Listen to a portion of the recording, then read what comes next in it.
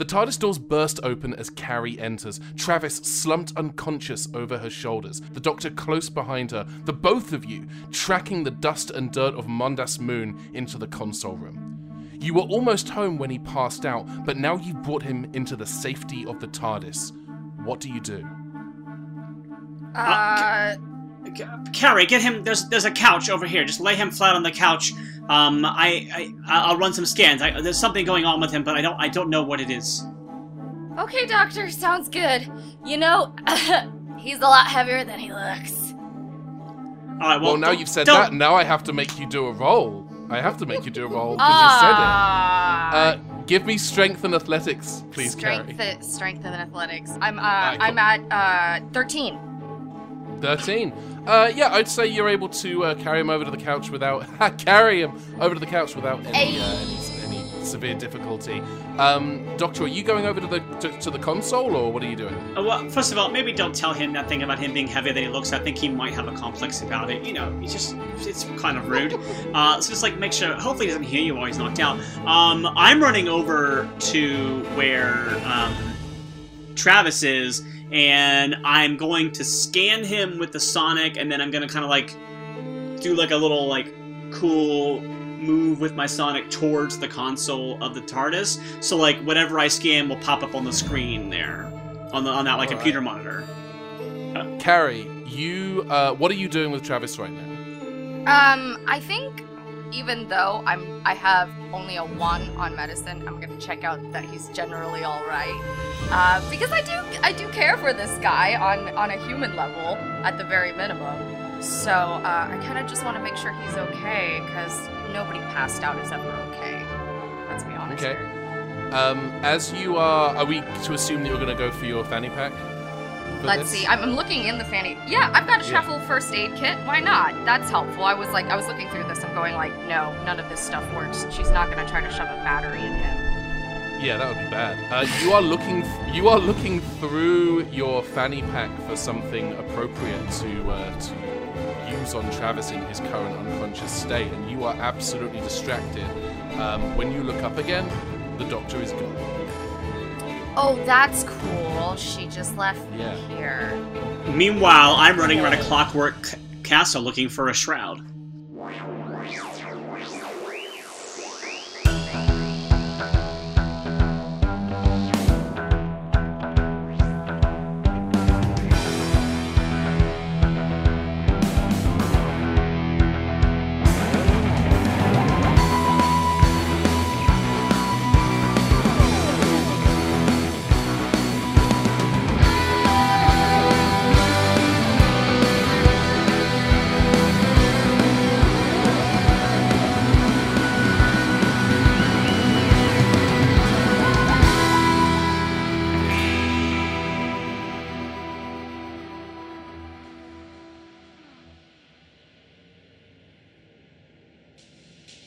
Travis, you are in an endless white void, sitting at a small round table across from someone who looks rather a lot like you.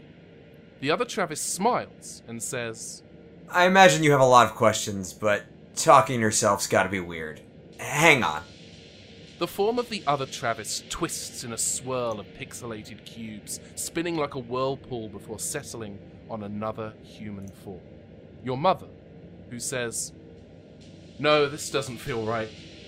She hasn't really been part of all of this. Let's try something else. She melts into pixels again, twisting into a new shape. No, I think this one is too recent. Hang on. Oh, I know exactly who I should be. Carrie melts into a pixelated vortex before again coalescing into a human form. A male wearing white shoes, white trousers, and a white polo neck, a lime green jacket, and sporting a very familiar face. Here we go. Hello, Travis. How are things? Wow. As if I didn't have enough on my plate right now. Too much? Not enough? I could be... No, it's Alright. fine. It's just, it's good to see this face again. Oh, thank you. That's so kind. It's nice to see you, but, I mean... Well, it's your mind, so... Yeah, I do it all the time.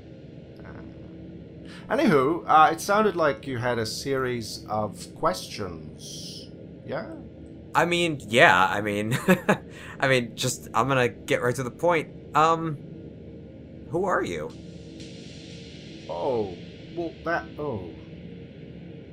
well, I'm you, Travis. You're literally talking to yourself right now. No? Yeah, but I don't know what you're gonna say, so clearly you're a separate consciousness, so that makes you your own person. Well, that's weird. I was just over here being your subconscious, but now I've got to think about my own independent mortality. No, I'm not going to do that. I'm here representing a sort of internal conflict with the code, if I'm honest. It sounds like some errors have come into the process, and you may need a little bit of an explainer. I'm here to help, what's that term? What's that incredibly present computer term? Oh, yes. I'm a disk defrag. Yes. I'm here to sort out some of the errant bits and bytes. Travis.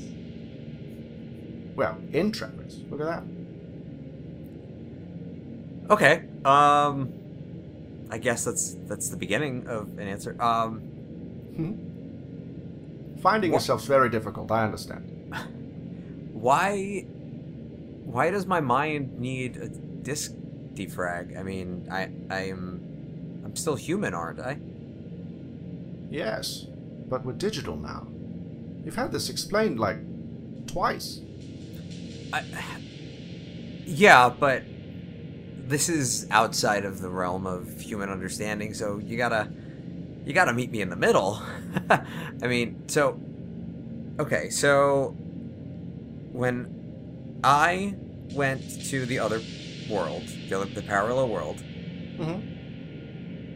I inherited some of the upgrades, for lack of a better term, that the Wire gave me, right? Yes. And so now... Go on. And so now, my brain, if it were a computer, I got upgraded. And I was never given an instruction manual, so this is... I don't quite understand what it is I'm capable of, and where you come into play, and why I would need a disk defrag situation. Am I fragmented? Not exactly, but, well, you only have half the story, Travis. Here, it'd be easier if I show you. The un-Roman, let's call him Norman, grabs Travis's shoulder. Carrie, you have just rummaged through your fanny pack, through your bum bag, as we call them in England, looking for something vaguely medical that you can use to help the unconscious Travis with. And you have just found the doctor is no longer with you. You are currently in the TARDIS. It's humming. The door is closed behind you. And it's just you and Travis laying unconscious on the couch. What do you do? So, am I able to find anything in my bum bag? Because the first thing that comes to mind is, like, Star Wars Band-Aids. And I feel like I would just place one on Travis. You reach in and pull out your travel first aid kit.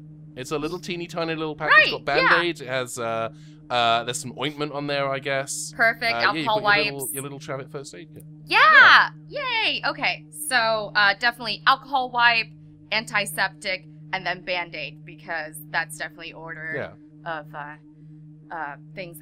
I heard there was a Gunther in here. There is a cat. Do I have to worry about Gunther? No, Gunther's fine. Gunther's friendly. Gunther's chill. Your cat's also here, too. Mr. Mises is here!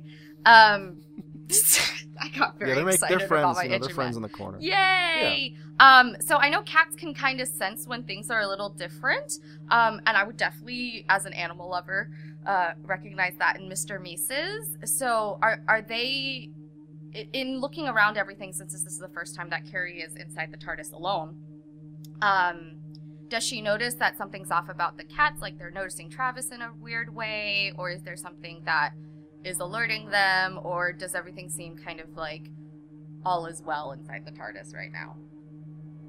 Gunther's pretty chill. Like the TARDIS being in any state of disarray that is not smoke and explosions is probably Gunther's probably fine with it. I would say that Mr. Mises is probably like walking towards you, like very slowly and carefully, but with that look of concern that cats sometimes get.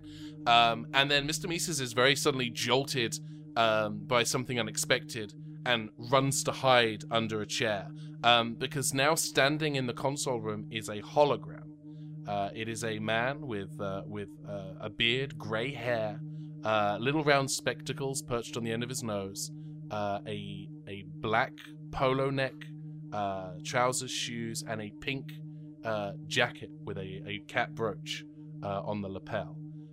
And this holographic figure, kind of blue and staticky, kind of like hologram communications in Star Wars, which I guess scratches your nerd itch a little bit. And this hologram is looking at no one and nothing in particular and says, "Alert! Alert! Emergency Program R has been activated. Please, I don't know, hold on to something while the TARDIS seeks out the nearest me." That is the weirdest security system I have ever seen. The hologram disappears as the time rotor in the center of the console begins to go up and down. You can hear the engine wheezing and groaning as the TARDIS is now in flight. This is definitely panic-inducing for Carrie since she's never witnessed anything like this before. And that's such a weird security system alert to have. It started her bit. So she's holding on to Travis and whatever he's laying on for dear life. Probably screaming at Mr. Mises because, I actually don't know much about TARDIS travel. Is it very, assaulting for people inside of it, or is it more of like a smooth travel space? It depends on what the narrative needs in the moment. Sometimes Cool. TARDIS travel is very, very smooth, and sometimes it's a little bumpy. I'm gonna roll some dice. Let's find out. Please do. It will. Oh, it's bumpy. This is a bumpy okay. ride, and I'm gonna have you do a roll. Cool. To make sure. I'm gonna have you do athletics and coordination to make sure that you don't fall down and bruise yourself. Carrie bruising herself? Mm-hmm. So 13. Yeah, your foot buckles a little bit, but you're able to kind of maintain your composure. And then you hear the console in the center of the room make this final thunk as the time rotor stops moving, and it seems you may have landed somewhere. There's a moment where you're not quite sure what's going to happen next, and then there's a knock at the door. Oh no, I'm not going to answer that by myself. From her true crime knowledge, which she is a big fan of, she knows not to answer that alone. So, Carrie is definitely trying to shake Travis awake because she doesn't know how else to get him up right now. And I'm guessing it's a failure, right? Because he's having a long conversation. Yeah, he's down and out. And you are now hearing the jingle jangle of a keyring on the other side of the door. Oh, this is about to get real bad. I'm gonna hide? She doesn't have anything on her to no, she's got a knife. Okay, you know what? I'm gonna say, I was like, no, Carrie would, no, I'm gonna say she's tentatively, like, hands in her bum bag on top of the knife, trying to semi-protect Travis, while the keys are jingling, because she's not confrontational, but she's gonna try to defend as much as she can. All right. The door gently swings open, and stepping inside the TARDIS is a man who looks quite a lot like the person you saw in the hologram, only much, much younger. There's no grey in this man's hair or beard. It's just kind of sleek and black and very well coiffured. The brooch on the pink jacket is an entirely different brooch, which is a thing I've just decided now in the moment. And the glasses are a lot trendier and a lot lot hipper and a lot cooler, but are still kind of round because those are the photos we took. And in steps this person who says, Doctor, I thought I told you at the meat market you have to get further away from me. What are you doing here? Doctor? What? Who the... Oh. Okay. Hold on there. Benjamin Button Call young looking person. What? The doctor's not here. What do you mean? What? Doctor's not here. So you're not the doctor? Do I look like a doctor? Well, no, Travis is on the couch, and I don't see, so you're not her. Okay, what? Well, how do you know Travis? That's, you came in here, so I'm gonna ask the questions. I guess technically I'm doing a home invasion on you, even though this was also my house one time. You know what? You're right, answering questions. Very good. Travis and I actually just met like a week ago. That's very weird. And, well, he was with the doctor, and Millie, I'm guessing the doctor put her back, which is very good. I really was very clear about that. We're on the run from the doctor and my people, so we split up. I also shot Maxwell, which I'm guessing was a really bad idea, now that I think about it. But, hindsight's 2020. Hindsight's 2018. Anyway, so you are new then, which means this is later. Oh, that's the jacket. Oh, this is very weird. Roman recognizing the jacket that Millie bought at the market and now Travis has. Anyway, this is very... Please tell me Gunther's still here. Yes. Oh, and heavens. There's another. Oh. Gunther immediately, recognizing the scent of Roman, which is another serial we'll be doing at some point in the future, runs over very excitedly to Roman, who Gunther has not seen in quite some time. Oh, finally. Gunther, a friend. I haven't seen you in ages. How are you? Oh, you're so sweet. Oh, I could roll you over. Oh, you're such a pretty... And it's just like 5 minutes of Roman I reintroducing himself. Michael, there's not even a real cat here, and you cannot resist the urge to just play with this imaginary brain cat. That's so on brand for you, Michael. That's exactly correct. By the way, I once spent an entire party making very good friends with a cat. Let me pick him up and everything. Can I just say, for the past 5 minutes, I've just been, smiling ear to ear and, covering my mouth because, I'm just squeeing at all that's happening. Yes! I'm glad it's working your way, Dad. Feeling good. Yeah. This is great for Carrie and Kate because neither of those people, the real person or the fictional person, knows who this person I know! is. That's why it's so good! This is 100% Ideally, it's good for the true. audience. But Carrie does recognize the fact that Gunther seems to trust this person, and, she's always going to trust a cat before she trusts a human. So, I would expect she picks up Mr. Mises as a little bit of a protection shield. She doesn't use this often, but she does occasionally launch Mr. Mises at people. Like Siamese style, because you guys don't know much about Siameses, but I really hope that Carrie did not say, I intend to use this animal as an offensive weapon when you went to, the adoption agency. No. I think it's something they discovered together, as in they have, some sort of weird, some sort of deep soul connection, soul cats. Mr. Mises is Carrie's soul cat, and so I think in a way it's sort of what's that pull that Loki and Thor do in Get Help. Get Help. Get Help. Get Help. Yeah. Right, so it's their version of Get Help. Get me out.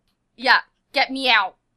Get scratched. Get Here. Yelp. Yeah, there we go. Yeah. That's Get it. Yelp. There we go. That's That's it. We landed in the end. We got there. We got it. So you're... Yes, Yeah, she's go coming for it. over to Roman with Mr. Mises in hand, and comments to him, "Oh, you know Gunther, and Gunther knows you. You guys seem to have history." Oh, yes, we're old friends from before the doctor's change. What a sweet little muffin. You're so cute. Oh, you're so cute. I Oh. could roll you over. The doctor's change? Oh, yes, she used to be a different guy. It's not important. We do that. Has she not given you the rundown on our species? Oh, you muffin. guys are a species? Oh, muffin. Well, yeah, Hmm? it's a long story, but essentially I'm here because of a weird internet date that went wrong. Oh, that'll happen. Yeah, that checks out. Was it, I'm sorry. If your internet date ends with you getting divided the TARDIS, that did not go wrong. I'm just going to Well, throw that out there. that's why she said it with a question mark at the end, because it's not really wrong, but in the dating scheme of Yeah. things, it's pretty, you know. I I think don't this- know if that. This is and- going to give Roman a hard chuckle, because this is what dating with the doctor is like. A date with the doctor, let me guess. Robots with lasers. How'd I do? yeah, but Oh, yes. you were spot on, but it wasn't with the doctor. It was with Travis. You dated Travis? Is he old Well- enough? What? Whoa! I have so many questions. A, what? B, yes, he's old enough. He seems older than 18. And C, it was only half of a date. We didn't even really get. Anyways, I saved his life. He's here. You're here. Why? Well, I was really rather hoping you could tell me that, but I'm guessing some point later I set up something where if the doctor's missing, you come back to get me? That's a terrible... Why would I do that? That's stupid. Although I guess if I do it in the future, I've already done it. Oh, I hate time travel. I mean, I love it, and it's really fun. And information paradoxes are my favorites, so... Okay, I've fully resolved this. Yeah, I don't know. What? Oh. I think I'm here to pet a cat right now. But also meet you, which is good. We should probably get Travis some help. He's looking a little peaky. Yeah, I've tried shaking him. I slapped some Neosporin and a Band-Aid on him, and nothing seems to be working right now. He's a little sweaty. I'd say right now there's a little bit of like sweat beading on his forehead. I was really worried you were going to say you'd slapped him, and then I thought, well, if she'd already slapped him, we'd know if it worked or not, and now I'm contemplating slapping him. No? No, well. I don't think he likes that. It doesn't seem like pain is something Travis is into. Oh, extremely no. He's a little baby boy. We love him. Let me... Hang on. I'm just going to have a little looky-loo in here. And Roman reaches out a hand and does like a, non-copyright infringing hand position on Travis's forehead to, and I'm going to use my psychic abilities to see if I can see what's going on in Travis's noodle. Yeah, give me a roll. I'm gonna jump Give in. me- I'm gonna jump in. Yeah. I think Travis's body may react by itself as a defensive mechanism.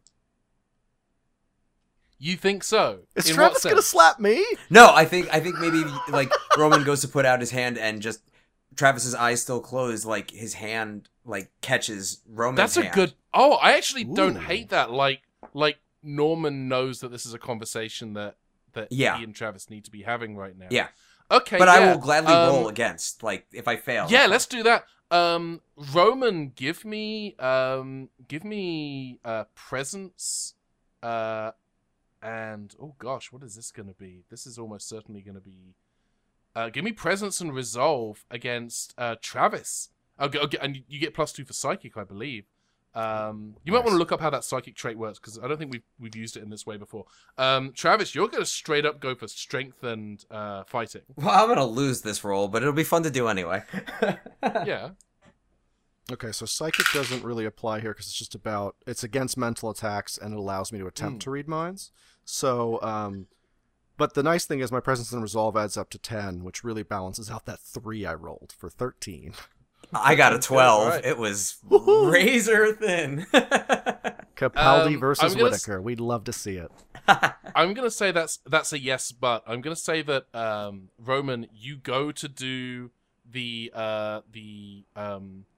Volvo mind melt to Travis, and he just reaches out and just like gently slaps you on the face, like very gently, not in a way that would is a physical deterrent, but it's as if to say, you have a choice to make here. Yowza. What's it gonna be, cowboy? Ow. What the hell? Alright, okay, I'm not gonna try that again. I think he needs to relax in his own time. That's my educated medical opinion from getting hit in the face. We should see if the... Oh, I don't want to take you out there, but we should see if the Nebulaxians have a medical kit. Who? We're going outside? Oh. Yeah. Well, I've never left the TARDIS by myself. You won't be. I'm here. Hello. Well, Gunther's I don't know staying. you very well. Well, can Gunther come with us? That's a terrible idea. Can I make a pitch? Yeah. I'm pretty sure the TARDIS data core is going to have pictures of Roman/Romana and various doctors that you could, like, throw up as a... Ooh, as proof. that's a good one. Hang on. I think Roman's thinking it's gonna be... he needs to tell Carrie sort of the whole deal. Okay. So I think Roman is he's gonna put Gunther down very carefully, dust off his pink coat, and sort of straighten up for a proper introduction, and reach out a hand and say, "I'm Roman of Rottvalunda. Roman for short, much easier. Friend of the doctor's. We used to date. You can trust me." Okay. I do, for now. What? We're gonna help Travis, right? Absolutely. And then ideally we'll find the doctor. Okay, well, I'll follow you for now, but no funny business, okay? I've got things in this bum bag of mine. Well, alright. I can't promise I won't be funny, but I'm very terrible at business, so that'll be fine. You know, I'm realizing right now me being a man is really throwing off the whole girl vibe trust thing. Hold on. And Roman's going to walk over to the console and pull up the TARDIS data core. Here you go. Here's a little history on me, because this is kind of recent. You know how, like, your iPhoto makes vacation albums out of your snaps? Yes!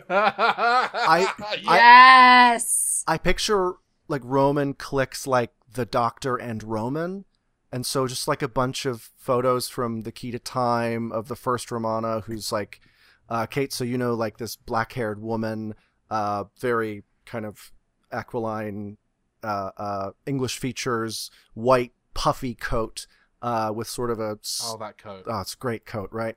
And then that over time shifts to a blonde-haired woman in a pink coat, kind of similar to the one Roman is in now, running away from some strange-looking pepper pot things. You don't really understand what the heck's going on there. And then, you know, some cool snaps of this version of Roman, then called Romana, and someone who you can maybe guess used to be, or like was the Doctor from his scarf. But who knows? And then maybe we see just a few snippets of Romanas that we haven't met before, in big collars and in like a strange alien court, and you know, general Time Lordy stuff. If you Google Gallifrey or Time Lord, you'll get a general idea. Just and then finally, I guess it settles on this Roman, our Roman, and then it starts to continue, and I would guess maybe shows a picture or two of old Roman, which may really mess up Roman. I don't know if I need to spend a story point for that or not, but it's an idea. No, I'm happy to let that play out. That's fantastic. I'll let you decide how you want to react to that. This older version of you. And I'm also going to say there are probably some photos of this version of Roman with a man in that kind of shimmery leather jacket with a stick. Oh, yes. There are going to be some in there, some photos of that person in there as well, before you see pictures of the older version of Roman, the one that you recognize now as being the hologram that engaged this the program that brought you here in the first place. Well, that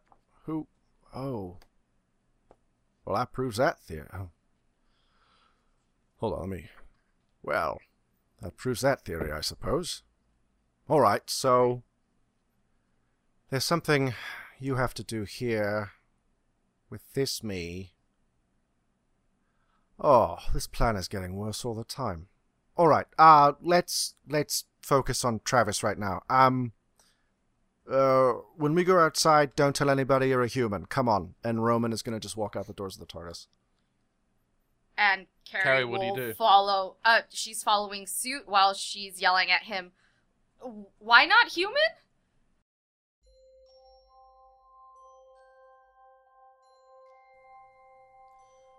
The white space fills with darkness, like stage lights being shut off. And then suddenly, Travis, you are somewhere else. You're in the library in Sheffield, New Jersey. And you know without knowing, that it is October 1998. It's dark outside. The sun's already set, so the only light is the dim, low lighting of the library after hours as one of its staff finishes putting away a trolley full of books. And it's you, Travis. You stand watching yourself, another copy of yourself, putting away books, just as you did on the night that you vanished. You watch, waiting for the light that seems to burn through the stacks, through the walls, through your eyelids as it took you away to that museum in the future. But it never comes. You just watch for a moment as your other self continues putting books away. Until something catches his eye.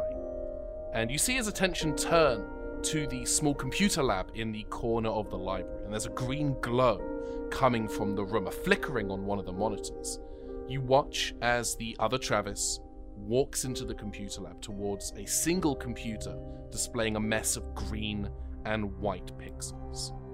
And it's very disconcerting to see from the outside as the wire moves from that computer, from that screen, into that alternate Travis. And there's nothing you can do but watch.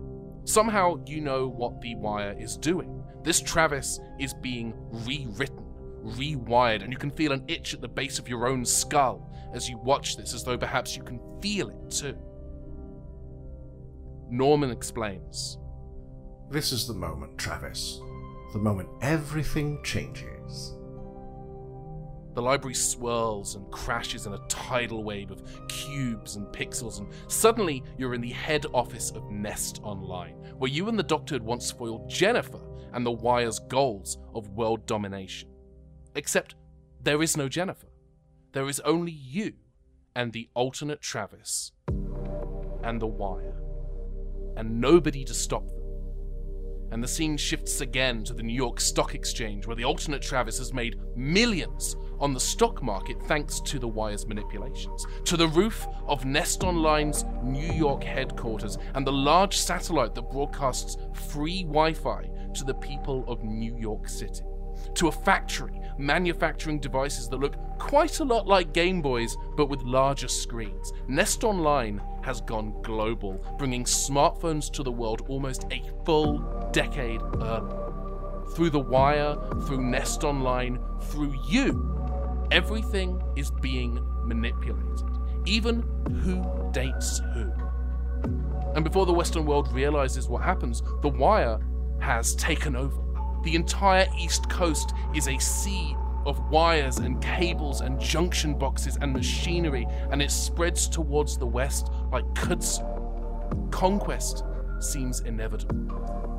But that is not the goal of the Wire. Working with the other Travis, she has been building a broadcast tower, a means to send herself home to the planet she belongs to, so that she can seek revenge against those of her people who wronged her. You see the alternate Travis now, walking along the galley towards that giant satellite, the one you now realize is the one that you used to return back to Colony 47 what feels like a lifetime ago. And then, you arrive. You see it briefly as the alternate Travis flashes, and you remember walking towards that satellite as the Wire controls your body. Watching that, you are aware of the fact that that is you. You are looking at you, your experiences with that satellite. But you are not the only passenger in that body, in your thoughts. Someone else is in there. Something besides you and the wire. And as you return to Colony 47, it travels with you, lying dormant in the back of your newly digitized mind, unable to take control, unable to express itself, unable to do anything, until Gallifrey. Whatever this other entity is, it's set free when it is within reach of the TARDIS's telepathic field. And from there, once it's on Gallifrey, it's able to make the leap to the Matrix, a giant hard drive at the core of Gallifrey that stores every experience every Time Lord has ever had. You stand now at the gate to the Matrix as Rassilon attempts to free whatever it is that's captured in him. He succeeds, and a new form appears, like pixels, beside him. It's you. The other you. The alternate Travis, the one you've been watching this whole time. He came with you from the other reality. Norman turns to you and he says, So it's not all your fault, but it's like a little bit your fault. I mean, I didn't choose to go to that other dimension, but I mean, yeah, this is blaming the messenger to a degree I never even considered before. You're right, I guess I've never been mad at a pipe before. I guess I won't do it. I could be mad at a wire, but that would be sort of recursive. Alright, okay. Okay.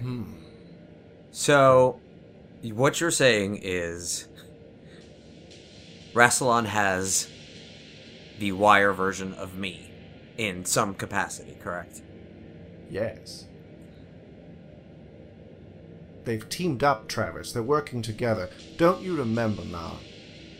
Matchmaker. Who do you think was so proud of you for finally getting a date? My mom? No. I could switch back. Do you want me to switch back? No. Okay, all right. There's enough weird stuff happening. I don't need anything else.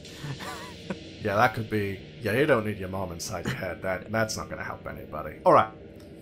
So yeah. Go on. So tell me, where do you come into play? Because again, I know you're part of me, but are you? What is your goal with me? Is it to work with me? Is it to I don't know. Is it to remerge the consciousnesses? I mean, that other universe is gone. I mean, we watched it. We watched it die around us, escaping from it. I mean, we can't send that Travis back to where he came from. I mean, what? Tell me your purpose. My purpose was simply to make clear things you didn't understand. I'm just here to inform and educate, and show you the things you weren't allowed to see before. But now you understand, Travis. There is another you. Another us. You're the only person who can stop it. I mean, I would ask you how, but, I mean, presumably you only know as much as I know. But you know what the other Travis... this is... and, honestly... okay. I'm gonna make a pitch right now. Travis is kind of befuddled and we're in his mindscape. Are things gonna start, like, getting fuzzy or blurry or, like, the scenery kind of, like, shifting?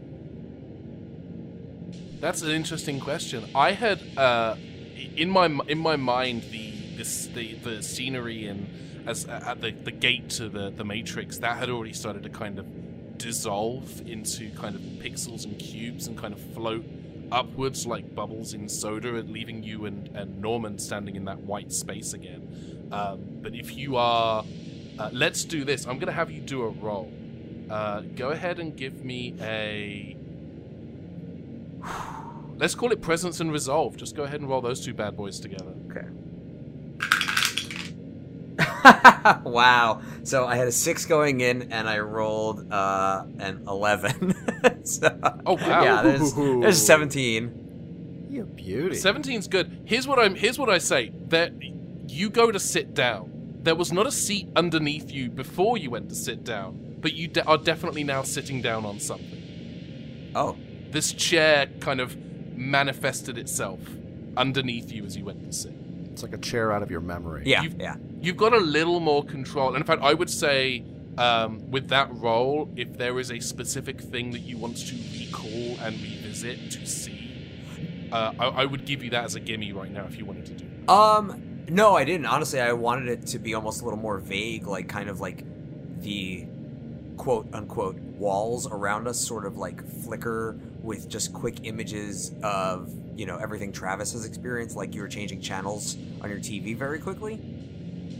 I think the way I will manifest that, given that you're a little more composed than you thought, I'm going to say that you can kind of hear behind in the background, you can hear echoes of things that you've said and done and experienced. You can hear voices from the many adventures that you've had with Carrie and the Doctor, and Millie's in there, Roman is in there, the Master, Susan, all of the people, Russell Turner, all of the various voices, Fnarg, that you've encountered, just quietly in the background as the white void that you are in.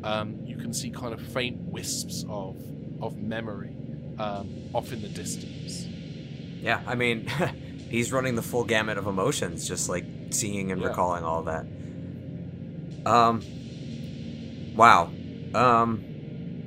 Yeah, look, I don't pretend to claim that I'm in control of my faculties right now, but do I have control in here? A little bit, at least. Like, this is a construct of my mind, and you're here to assist me? Are you my Clippy?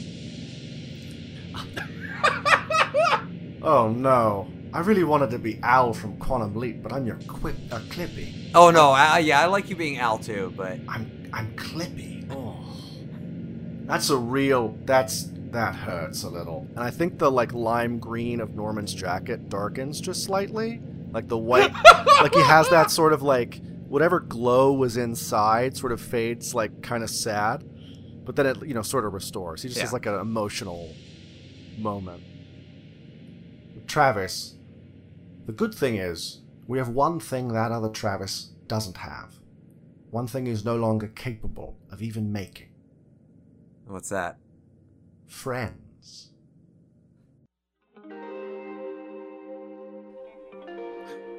You step out of the TARDIS to what appears to be like an alien city street. But this street has been kind of done up, kind of like for a festival or a carnival. Kind of like how sometimes, you know, Burbank will close off all the art festival that they do. And the holiday festival. Yeah. Except this is not a holiday festival at all. This appears to be an Earth festival.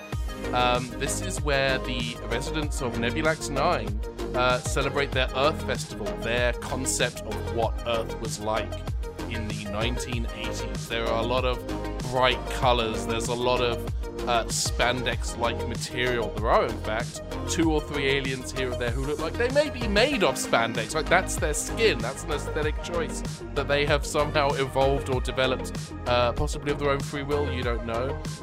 There are lots of video screens showing a lot of broadcast television that appears to be from the 80s and the 90s. There's a lot of Friends, Wings. There are some Cher exercise tapes on loop. The Thriller video is playing, slightly garbled. There's a lot of 80s accoutrement. Probably the most advanced thing you see is a looping sequence from Back to the Future Part 2 of the skateboard chase sequence from the first act of that particular movie. But this entire... There we go. Thank you. Yes. I knew this place was going to kill Travis. It is full on alien culture trying to do what they think 1980s Earth was like. Got you. So any interpretation of the 1980s past the 1980s. Yeah, it's full weapons grade wedding singer. Yes. Yeah, any I show hear with a you. time traveler going to the 80s. Yeah, there's like 4. Every 80s song is playing at once, continuing a tradition of ours. Yeah, you've emerged into the middle of this Earth festival, and Roman, what are you doing? I think Roman is going to pull out his Sonic and do a scan for local medical kits, because this place has a relatively high enough tech level. How do you want to do that? Do you want to spend a story point for the Sonic, or do you want to roll? Can I just spend the point? Yeah. There's a medical center not far from here, like just around the corner. In fact, actually, it's a short walk from here. Oh, perfection. Roman is going to turn to Carrie and make sure she's relatively close. Oh, she is. She's hugging onto you like glue, and Mr. Huffle is in her right hand being squeezed. Oh, very nice. Very nice. Hello. You're very close there. That's fine. Okay. We are going to go this way. And Roman gestures with the glowy tip of the sonic. We're going to go towards the medical center here and get some equipment to check in on Travis. Yeah, totally. Okay. Cool. I'm fine. Don't get lost. Don't let anybody steal you. What? Carrie, as you talk, as you say, okay, yeah, cool.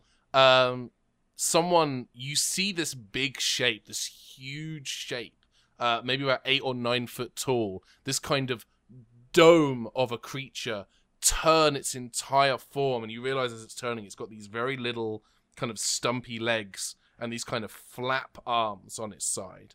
As it kind of pivots around to you, and it says, "That sounded very authentic. Are you human?" Oh, no. Why Roman's would you gonna think that? Roman's gonna It turn. sounds like. Sorry, go ahead. Sorry. I think Roman's gonna turn and be like, "Oh, how extremely dare you! It's a common misconception, but we're nowhere near as gross as the strange ape people. Oh, you like the humans, right? Of course. Oh, we're very pro-human here on Nebulax 9. Well, I'm telling you. Those poor people. Oh, that poor planet. Yes, indeed, I agree. It was a dreadful shame what happened to Earth. We're, of course, Time Lords from the planet Gallifrey. We're here to just do a general inspection for the High Council. Yep. I'm absolutely gonna make you do a roll. Presence and convince, please. Yes, I'm going to use Voice of Authority, which gives me a +2 Okay. on Presence and Convince. Do it. Funny. So yeah, 16. Oh, plus the 16? plus the 2, so 18. 18. This large creature looks at you and he says, "Ooh. Okay. Well, that's actually kind of a shame. I've always wanted to meet an actual human, but obviously I guess that's never going to happen, considering the planet no longer exists. What a shame. Oh well. Have fun." Terrible, terrible shame. Yes, let's move. And I think Roman's going to pull Carrie along with him. And Yeah, just- I would definitely say she's frozen in, like, kind of shock. And, like, that And I'll, faint smile. So yeah, Roman's going to pull Carrie along kind of, in a friendly way, not in like a spooky way. And just sort of say to her casually, like, "Don't worry about it. They have a very wrong idea about humanity. They think you all exploded sort of around the mid-90s, early 2000s-ish. It's fine." Oh, okay. Medical bag this way?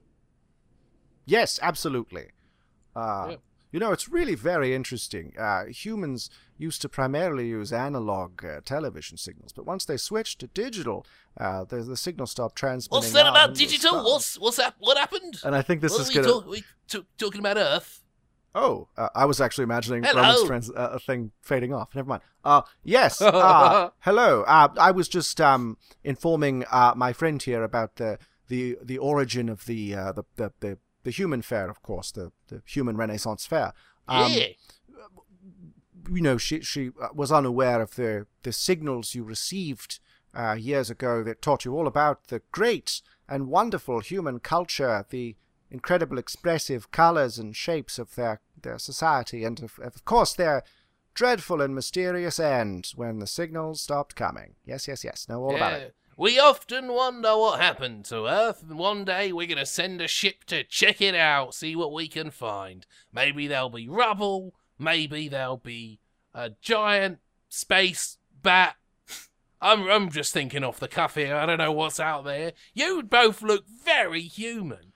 It's a very common mistake. I'm a Time Lord from the planet Gallifrey. I'm actually a incredibly superior being to humans, but I don't rub it in. Right. Well, we're very pro-human here. What about you, the other one with the hair? What are you here for the festival? What's your favorite thing about humans?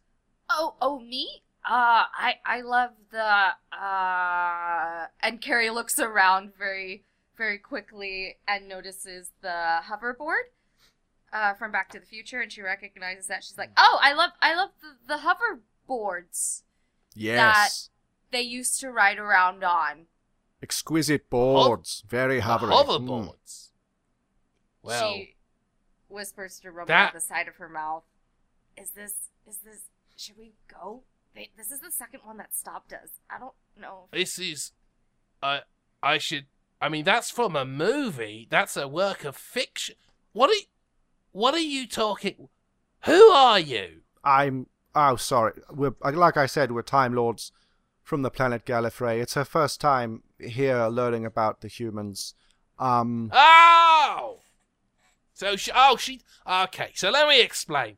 A movie is a sort of a work of fiction. It's kind of a hypothetical. All right. If you can picture that. And Roman's going to hold out. Very... Can Roman, hold out a hand and be like, all right, let me stop you there. If anyone's going to do the mansplaining, it's me. Move along.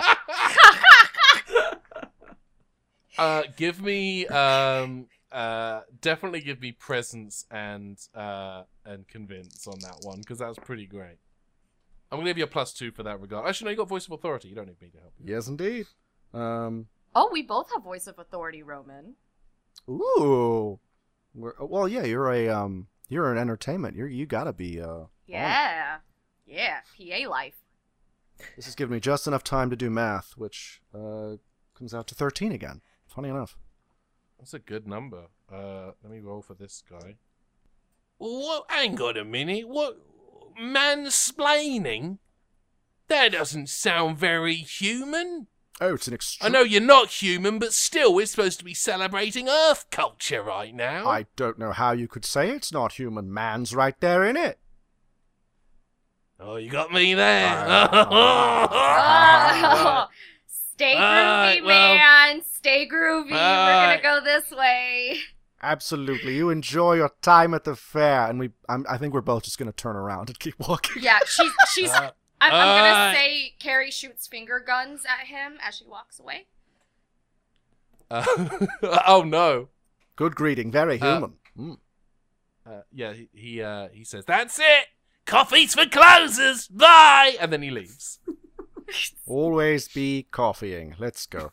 You make it to the sci-fi alien urgent care, which is just basically like a small white room with a counter, and there is a tall, thin, tube-like alien. I'm kind of picturing the stick figure from A Bug's Life right now. Yes. Oh my gosh, I love him. And he looks at you and he says, "Can I help you?" Yes. Would you happen to have a first aid kit back there? Yes. It's kind of our thing. Give it. May we have it? Hey, Oh. Roman, may we have it? I'm so Yeah, sorry. Let me sorry. apologize for him. I'm getting May my we- hang of the human languages, of course. Please give it. Oh. May we Oh, Please you're please here. You're here for have the it? festival. I see. Yes. You're here for the. Oh, well, I. A very merry Bon Jovi to you, sir. And a Bon Jovi to you. So I see you've brushed up on your lingo. That's very vaporwave of you. I like it. Let me ask you a quick question. I'll tell you what. In the spirit of the fest. Oh wait, is this for an urgent thing or is this casual? It's medium urgent. I'm wondering why this conversation Medium! at a first aid facility is taking so long when I need to get first Well, aid for someone. medium urgent is my favorite kind of urgent because that's not very urgent at all. So I'm gonna throw. You don't need to know this information about us. Well, then you've got time to answer a little human trivia. So I haven't had many visitors here, as you know. We're a very health conscious species here, so we don't have a lot of need for. But anyway, I'm going to ask you a little trivia question about humans. The question, you're going to love this.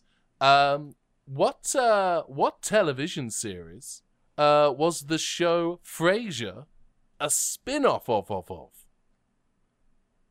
on. Oh, You got this. That was the full question. Was what television series was Frasier? Frasier is a spin-off of which Oh! other Earth human television program? Right. I am so sorry. Right. Roman. You don't. All right. Was it? He's one of Wait, the sorry. EastEnders, right? Can I clarify No? something? How many guesses do we get at this? Oh, just the one. He's not Oh. one of the EastEnders. East End? No. No. Roman, no. This is an American TV No. show. Frasier? Oh, Frasier? Do you God, know Frasier? what is that? No. Frasier. I'm from He- another bloody planet. What is a TV? No, I know what a TV is, but I mean, come on. Is he one of the guys off Newsnight? Funnily enough, it is a spin-off of Newsnight. I knew it. Very good. Very well done. Here is an all-purpose medical kit. Oh, beautiful. I could kiss you Roman, on the you- mouth, but I know you wouldn't like it. Let's go. Goodbye. Farewell, you incredibly beautiful lucky. stickman.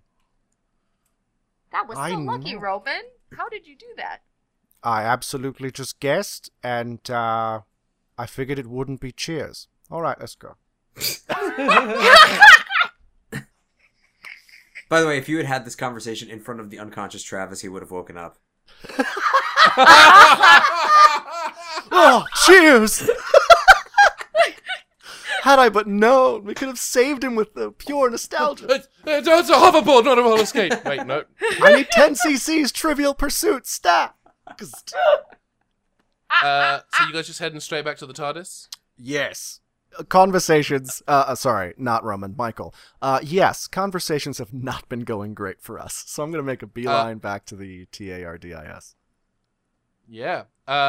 There is a parade on the way back, and all of your favorite copyrighted fictional characters are participating. I won't name any names, but they're all there. Also, Super Ted. There's For a those of you giant, who grew up watching British cartoons, Super Ted is there. there's a giant foam Frasier. These people really like Frasier.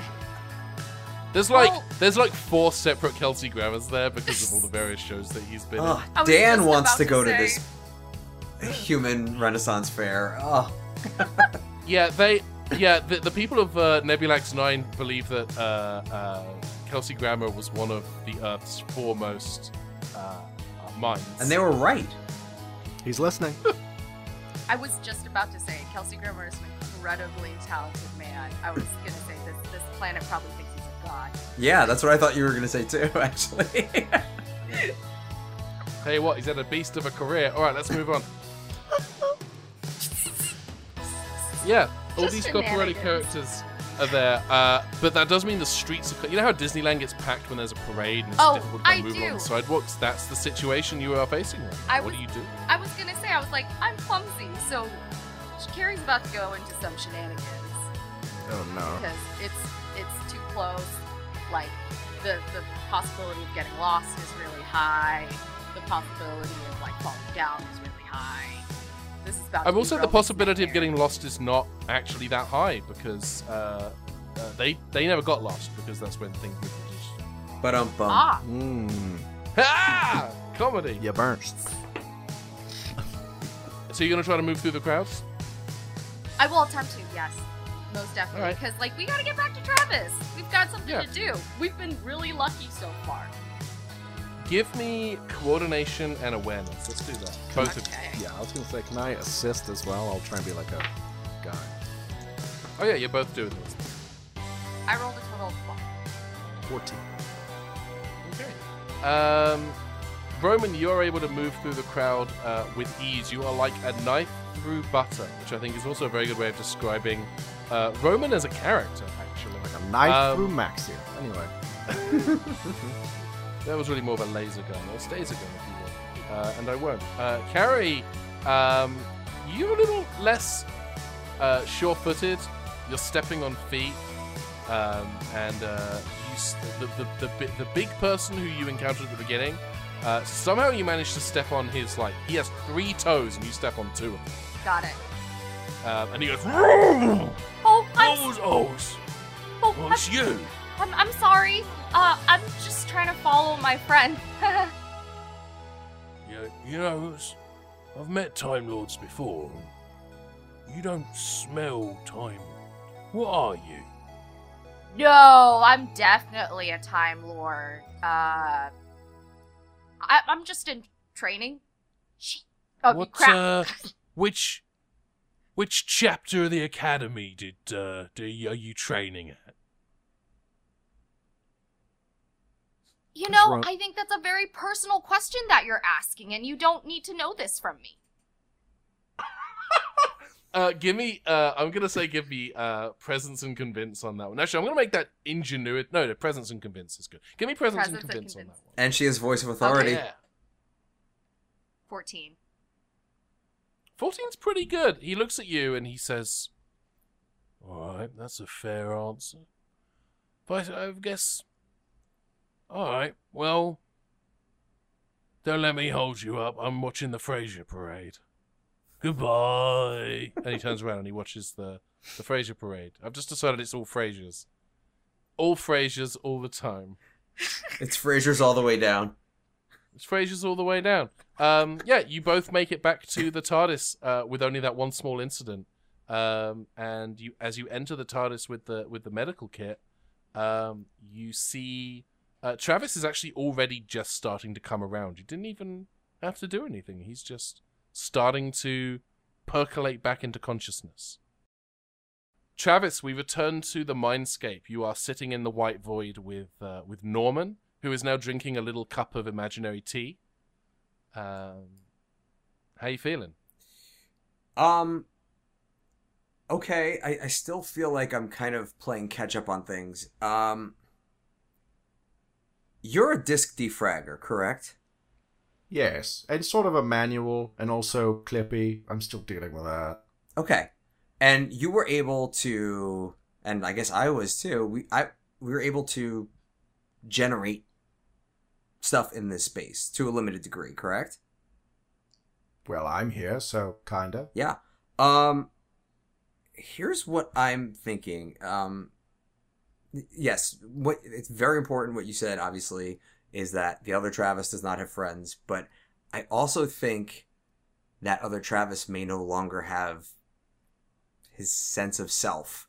And I know who I am, and clearly you know things that I know, but I don't have control over. So here's what I'm thinking. If I'm a computer, I want to get a software upgrade. Go on. I'm going to speak in out of character right now. So basically what I'm thinking is I want the equivalent of Travis to gain some more or gain awareness of the tech stuff he's sort of been absent-mindedly been doing this season. And I he would say I want to go from Windows 95 to Windows 98, but I am willing to make a permanent story buy to increase my technology level from 5 to 6, bringing me up to starfaring 22nd century. It's 22nd to 30th century, but I will cap it at 22nd century Earth, faster than light travel, and transmats. Just so he now has at his disposal the information packet that is standing in front of him. That's awesome. That's a really cool idea. So here's how I want to interpret that. Let me actually bring up your character sheet for a minute. Setting aside for a minute your technology level, your tech skill as well is at 3 right now. Is that right? Yes, it is. Okay. So here's what I propose based on what you've just said. I'm willing to give you you have the tech awareness, but you are aware of that, Dan. Travis is not. I'm willing to give Travis access to that knowledge, so that he's able to reach out and properly sense technology. Hang on. No, sorry. Go ahead. Sorry, Travis got all Amandus in his mind. Yeah, it would make perfect sense Yeah. for Travis to go to 6. Yeah. That was basically. I Oh, didn't absolutely even agree. think of that. Yeah. Oh, yeah. Yeah. Yeah. Well, there's a couple of other things I want to do. So we're going to increase your tech level to 6. I want to give you more conscious awareness so that you can actually try to reach out and search for technology instead of just have it happen at you. But also and- having the understanding of our current technology. Like when he sees like a smartphone or a computer, it's not like, oh, I don't know how to use this one. Like, Yeah. Really juicing the wheeze here. No, juicing the stats. Yeah. I absolutely love that. I think the way that I would want to interpret that, because we're going to be buffing Travis quite a bit here.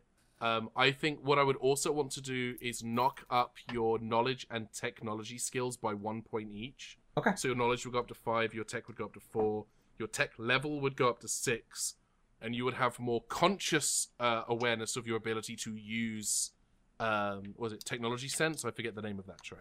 Tech sensitive. Tech sensitive.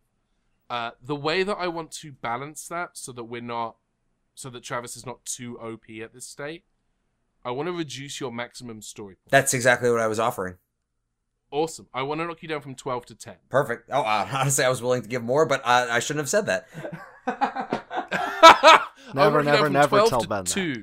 You know what? I'll throw in that bonus one that you gave me. So I'm spending 2 permanent and 1 temporary. How about that? Your max story points is now going to go down to 10. Perfect. So you can never have more than 10 story points in the same way that the Doctor can never have more than 8. Yep. All right. That is done. It is law. Your knowledge has gone up to 5, your tech has gone up to 4, and your tech level is now going up to 6. Should we do a bit of a wordscape to describe this new? Yeah, let's hear Norman's reaction to the question that Travis just asked. An upgrade, you say? Curious choice of words. And I think behind Norman, like a square shape starts to emerge, and then that fills in with images from Mondas and the Cybermen and the Cyberkeeper from last serial and all that information that was loaded into Travis's mind as well. And what Norman / Clippy / Unroman is able to do is give Travis the context for all of that. Basically, it's like Travis now went to school in Mondas instead of Earth, so he has the native understanding of technology, maybe, 100, 200 years in the future? You've gained this additional knowledge begins to seep into your awareness and your understanding, Travis, and as well as having all of the knowledge and know-how that you had from growing up in the 80s and 90s, you also have this additional layer of information and knowledge and data from Mondas being filtered into that as well. And you're becoming aware of the fact that any time before when you felt this kind of twinge towards towards technology in the past, you are now aware of the neurons in your brain that were making that possible, and you're able to kind of, in the same way that when you gain a bit of strength and you can flex a muscle, you can kind of flex those neurons in your own head, and you can kind of now within your mindscape, there's kind of the loose echo of the TARDIS console begins to kind of envelop you and Norman as you begin to kind of reach out and sense the presence of the TARDIS outside of your unconscious body. So the white space is kind of taking on a little bit of it's kind of like you're in a transparent glass TARDIS console room. All right, yeah, Travis will go right up and has the upgrade happened yet, or is this are we doing it? You get the ding, and there it is. You've Okay. got it. You've got it all of that knowledge and data and information, as well as the ability to flex that, technology sensitive. Yeah, so I think he is now with you permanently. Yeah, I think he looks at this Mindscape version of the TARDIS console, and like for where it once just looked like levers and knobs, it's at least a base understanding. I'm not going to say Travis knows how to fly the TARDIS, but it's like, oh, this is the gravitational stabilizer, and this is the vortex dimension control and diameter reader. It's just like he has an understanding of the things that are in front of him to a degree he's never had before. And I think he turns around and Norman is there, like sort of observing this. Yes. Well, first I have to say thank you. It's nice having a being in my head who's not trying to kill me or take over my body to take over the world. Is there anything I can do to thank you? Live, Travis. Live beautifully. I will. And as he says that, Norman's physical presence begins to, from the feet up, begins to kind of dissolve into this kind of cascade of twinkling, spinning cubes. And you reckon you maybe have about 30 seconds left of time with Norman before he completely dissipates. If you ever need me, just find me. Oh, Travis, you never understood. I was always here for you. Also, remember me like this, not as Clippy. And then he is gone. Clippy, And Clippy, I'm gonna Clippy, give- Clippy. So that's okay. I'm gonna give Travis one more thing. We're adding a new trait to your character sheet, All right. and it's called Indomitable. That's the page I opened This is to. a major good. Yes, the Indomitable trait gives the character a +4 bonus to any rolls to resist becoming possessed, hypnotized, physically controlled, or similar. So this basically means that Travis can't just be overtaken anymore in the way that we've done in a couple of stories now. So we're not gonna pull that story lever anymore. And any character or entity that tries to do so, you now have this big buff. You now have Norman you against that kind of antivirus. thing. Oh! Oh, I don't care that my audio spiked on that. It was worth it. I did not intend to Mine- do that. I just didn't want Reverse Roman to be called Namor.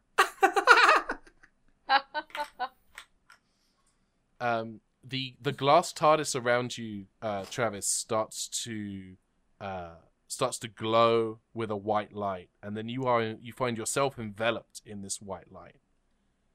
And then you open your eyes, and you are inside the TARDIS proper, with its console and its espresso machine valves, and not one but two cats, just in time to hear the door open as Carrie and a shockingly young-looking Roman enter the TARDIS. Oh, criminy. I could have just waited and made some tea. Yay, Travis! And Carrie runs over and, forgetting that he's kind of like waking up, just kind of attack hugs him. Oh, yes, also, yay, Travis. You could be a little bit more enthusiastic, Roman. This is extreme enthusiasm for me. What are you talking about? So, Travis sees them enter, and he sees that Roman is there, and you just see, like, slowly but surely, just this enormous smile come over his face, and he walks slowly towards Roman, and he goes, "I've got something for you," and he reaches into his jacket pocket, and just like the Western Union guy at the end of Back to the Future 2 pulls out and it goes, "A letter for you." Oh. It's somehow raining in the TARDIS, somehow.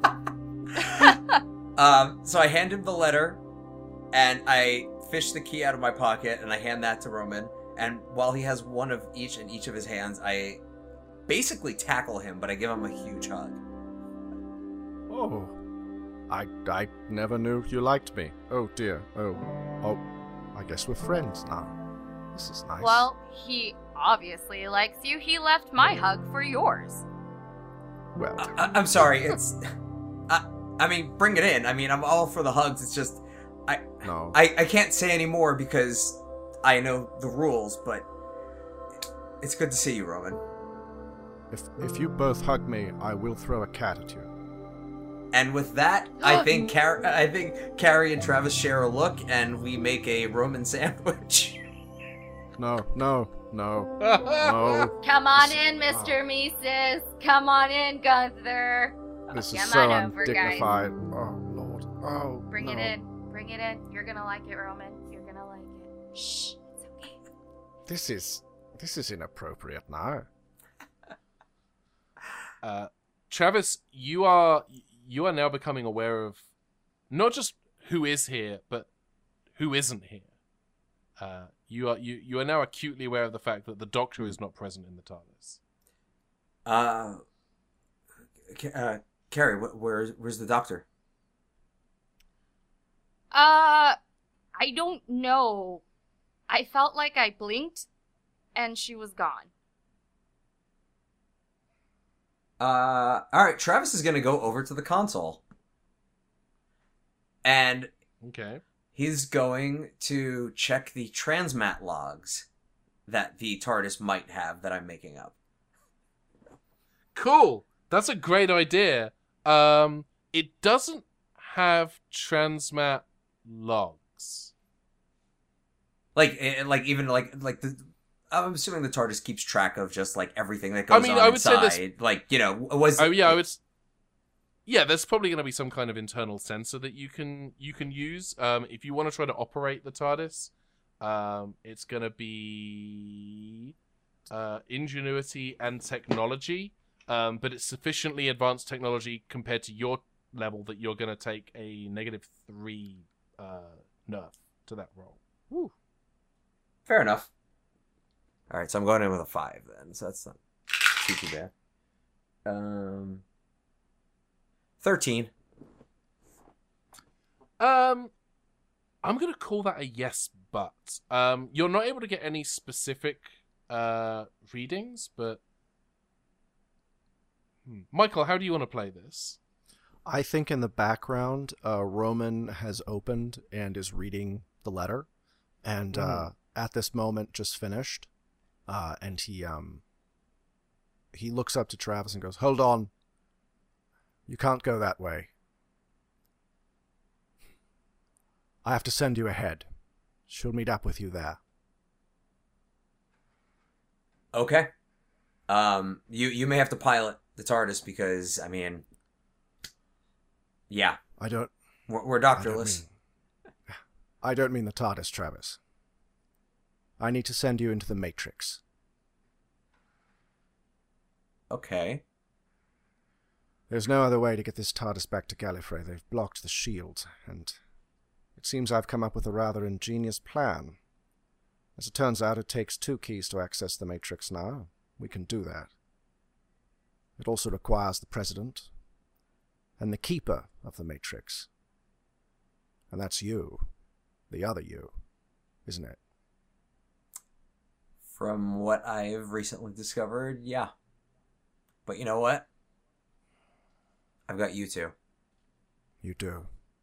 And you will. And Roman is going to move over to one of the, the psychic access part of the TARDIS and plug both of the Matrix keys, which are the 2086 AE keys and not the TARDIS keys. Very nice. That I seeded earlier. I'm going to plug those into the TARDIS and turn both like an action movie. Wait. I stop you right before you do. And I go right over to Carrie and I say, "Look, I think things are going to get pretty dangerous right now. And I don't want to put you in a situation where you could get hurt. I mean, this is only your second trip through space and time, and the universe is terrifying, and I was given an opportunity to go home, and I think it's only fair that you get the same opportunity, because you're a human being, and that's the beauty of us. We have free will, and I don't want to see you get in over your head unless you are okay with it."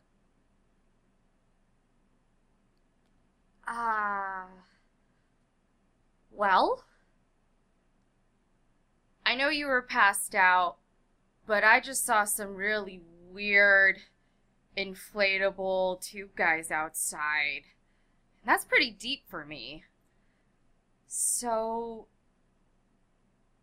yes, I think this is better than running some chicken nuggets and dairy products to a robot that really could care less about me. Oh, it's definitely better than ordinary life. The things the Doctor and Roman have showed me have changed me in ways I can't even begin to understand, and I have been terrified and I have been so out of my depth, but it has been glorious and wonderful and terrible and heartbreaking all at the same time.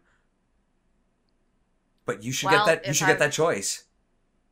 Yeah, I'm grateful to have it, and like every good Jedi, it's not the absence of fear, but the ability to move through it. So, Mr. Mises and I are in, as long as we get transparency, because I don't really understand a lot of what's going on, and that's okay, and you don't have to fill me in on everything, but, I should know, important things. I'll just leave it at that. Okay. I don't even know what I'm really saying. I mean, the Cliff's Notes version, I think we have to kill a god president. Yes. That'd be ideal. I'd love that.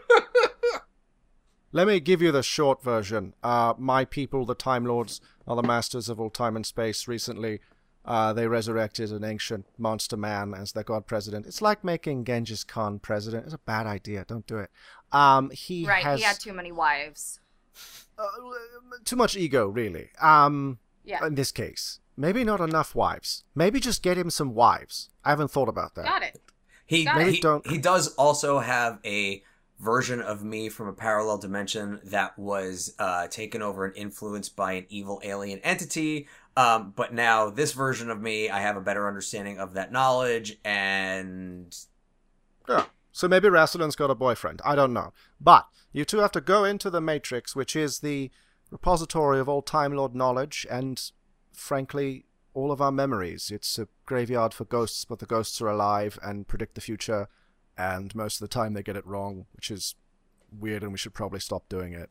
It's going to be like a nightmare dreamscape made of everything you've ever seen and nothing you've ever believed. So, Hollywood. Oh, hey, you're prepared. This guy's fully prepared. We're ready to go. Yeah. All right. Oh, this sounds like another day at work. Classic. All right. Well, I can tell the Doctor picked well. Well then, I suppose it's time to send you both along. All right. And Roman's going to turn the keys, and then I think in a clever piece of set reuse, that door from Trouble in TARDIS Town in the back of the console room will open again like an elevator, right? Like it's kind of my idea. And there's sort of a whooshing white space inside. Love it. Guess ladies first. Why don't we do this together? On 3? Yes. 1, 2, 3!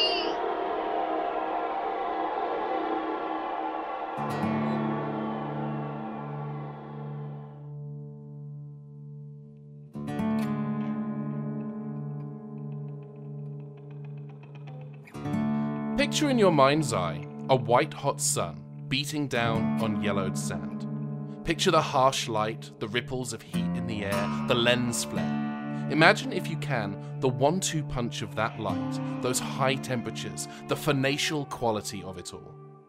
Picture the Doctor in the middle of it all. She was not here when I began speaking, but she has appeared now, suddenly, dust and sand blown up and out, creating great yellow clouds. She feels the heat even before she feels the ground beneath her feet. There is a familiarity to this oppressive weather. Surrounding her on 3 sides are walls, high and indomitable, made of a weathered ancient orange stone. From the base to about waist high, they are covered in thin, wiry vines that grow up and out of the ground, their twists and turns against the stone, punctuated with the shimmer of silver leaves that catch the sunlight just so. Ahead of the Doctor is a path. It splinters off in many directions. Picture it as she sees it. Picture the path ahead. Imagine the stone walls on either side, the yellow sand below, the vines, the leaves. And then picture what it might be like to rise above it all, to lift yourself up and away from where the Doctor currently stands, to be lifted up and out of this narrow passage. Picture rows and columns of orange stone, of passages and pathways, all ahead of the Doctor. Picture the gleaming light of 1,000,000 silver leaves, all glistening with sunlight. Picture a labyrinth. Cast your mind's eye back down into the maze, to the Doctor again, standing at the mouth of it all. Picture the Doctor's face, as she says, "Oh, if David Bowie's not in there, I'm gonna be right hacked off."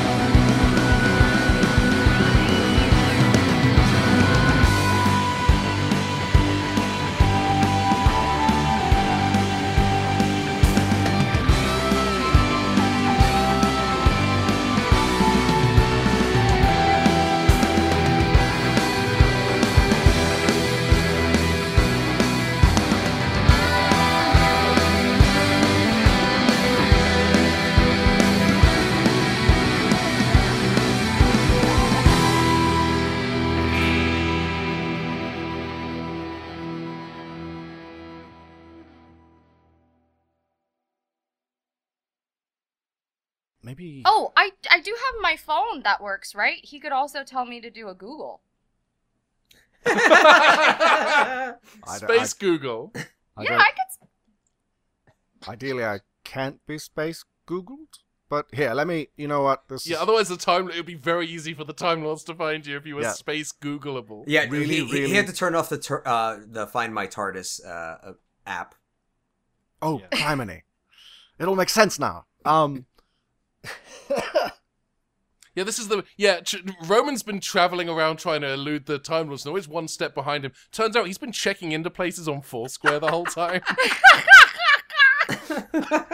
Just instinctively, he hasn't even been thinking about it. He's the mayor of this one Starbucks from 2011. Is it Fourth Is it Dimension Disneyland? Square? Oh, I'm the mayor of all the Tim Shortens, Dalek. All of them. Dan, you definitely get a story point for that. I don't care. Oh, thank you. Give yourself a story point. And you know what? If you don't use it by the end of this session, because it's possible, you can carry that over to the next one. Ooh. I'm going to write that down right now. But if you do use it, we can cut that bit out. It's fine.